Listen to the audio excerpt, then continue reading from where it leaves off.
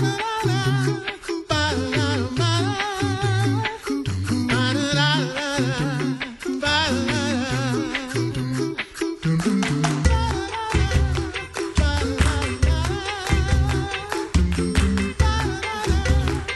listening to The Coffee Hour. I'm Andy Bates. I'm Sarah Golseth. What is happening? We're here. The slider's not working. It's not working. It's too cold outside. There we go. Now it should work. It's Tuesday. It's too cold. Yes. It's too cold. Let's just go home.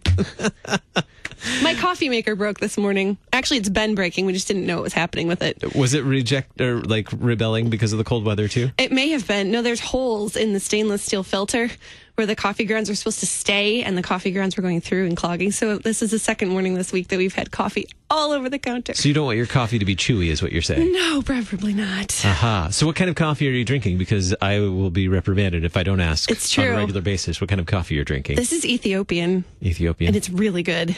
Wow. It's a blend, I believe. I made some Verona as well, I believe. It's from my favorite grocery store. Am I on? Not yet.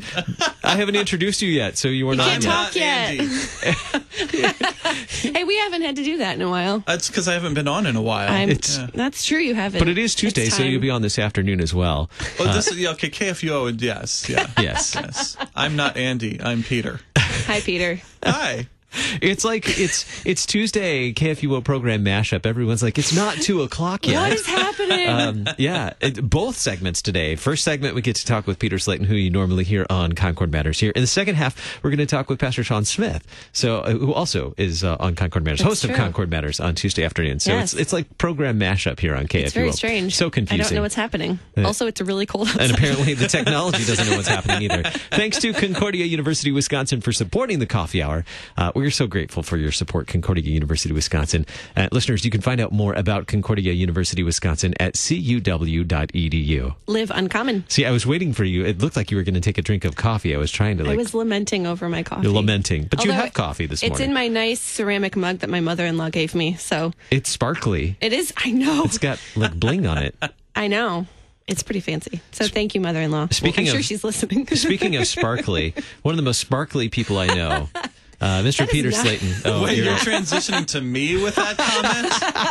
Whoa. Mr. Peter Slayton, social media manager for the Lutheran Church of Missouri Synod, had an interesting article in the Lutheran Witness this month. And you may be asking, okay, isn't the Lutheran Witness November issue the State of the Synod? There's an article in there. And there is. There are a couple of good articles. I broke several things. Sorry. Broke records. That's what he broke.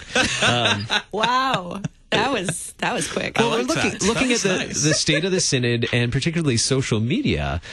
What is the state of social media for the Lutheran Church of Missouri Synod? What role does it play in what we do? And you addressed that. I really appreciate how you actually wrote words, not just bullet points, but you wrote paragraphs. Not just pictures. Not just there are entire paragraphs, full sentences, no sentence fragments this time. Wow. This is not social media. This is like written print. It's because you have an editor who requires that you write in I got edited, and it made it way better.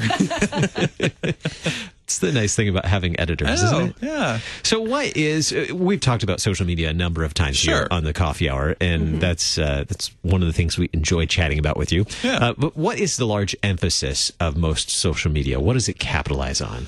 Yeah, this is an uncomfortable truth, an uncomfortable reality that we have to deal with, because we're asking this question in the context of the church, the LCMS, being on social media. So my answer to that question is going to be a little bit jarring. The main emphasis of social media is ourselves, our narcissism, wanting to showcase ourselves to the world, sometimes in a positive way. But let me phrase it this way. Social media is intentionally structured to draw out your base desires for attention, and also is intentionally structured. Yeah.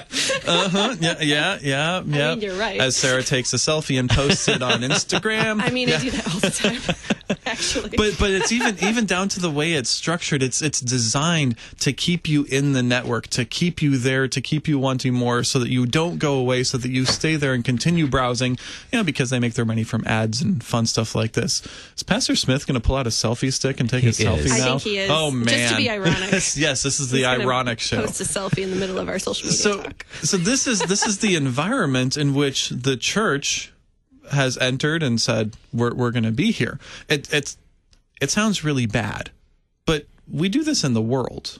I mean, we live in a sinful world. We exist in a sinful world as the church, but we're in that sinful world with a purpose, and that purpose is to proclaim Christ and Him crucified to that world, so that they can believe that Jesus is the Christ, the Son of the living God. I think that's Matthew 16, Peter's confession, and so. We want to recognize, look, social media is no different from the rest of the world, which means hopefully our goal on social media, our purpose for being there, kind of matches up with the purpose of our church being in the world. Does that make sense? Yeah. I think so. That's what we're trying to do anyways. Well, and there's always, we've had this conversation before of why is the LCMS, why is KFUO Radio even on social media to begin with? What is that purpose of even being there?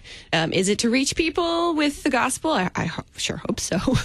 Is it to get a lot of likes? Well, yes and no. If you're getting likes, that means people are seeing what you're posting, right. But it still ties into that. Ooh, look, people, even with our KFUO account. Ooh, look, people are liking my stuff. Yep. But what's the motivation behind actually being there and posting things and sharing things? Yeah. What's interesting is Instagram and Facebook are both toying with this idea of not showing the number of likes on a post publicly. Now, if it's your post, you'll be able to see how many people have liked it, which then begs the question of, okay, what are we actually doing here? Yeah. We're not getting rid of likes entirely, but there is this reality that the more likes something has, there's this peer pressure that you need to like it as well. And if your friends all like it and you want to like it, and only the popular things that are already popular will get likes, and something that's not popular just isn't going to ever get seen. And so they're trying to adjust how people use their platform in that sense, because ironically, a platform that it is built on making sure you stay, and it kind of draws on your selfishness and your narcissism, is trying to get you to not be so narcissistic with how you operate on their platform. It's like, okay, this will be an interesting move to see how this works. But that's once again back to the church being on social media. If we're driven by the number of likes something gets, well, I'm doing this totally wrong. I should be finding all of the cats dressed up as Martin Luther and singing the Reformation polka that I can and sharing those all day, because cats are what social media likes. It's and true. Lutherans like anything that's Martin Luther, so I should be finding cats that look like Martin Luther. And okay, we'd have 1 million likes on our page by now. Instead, we're at 150,000.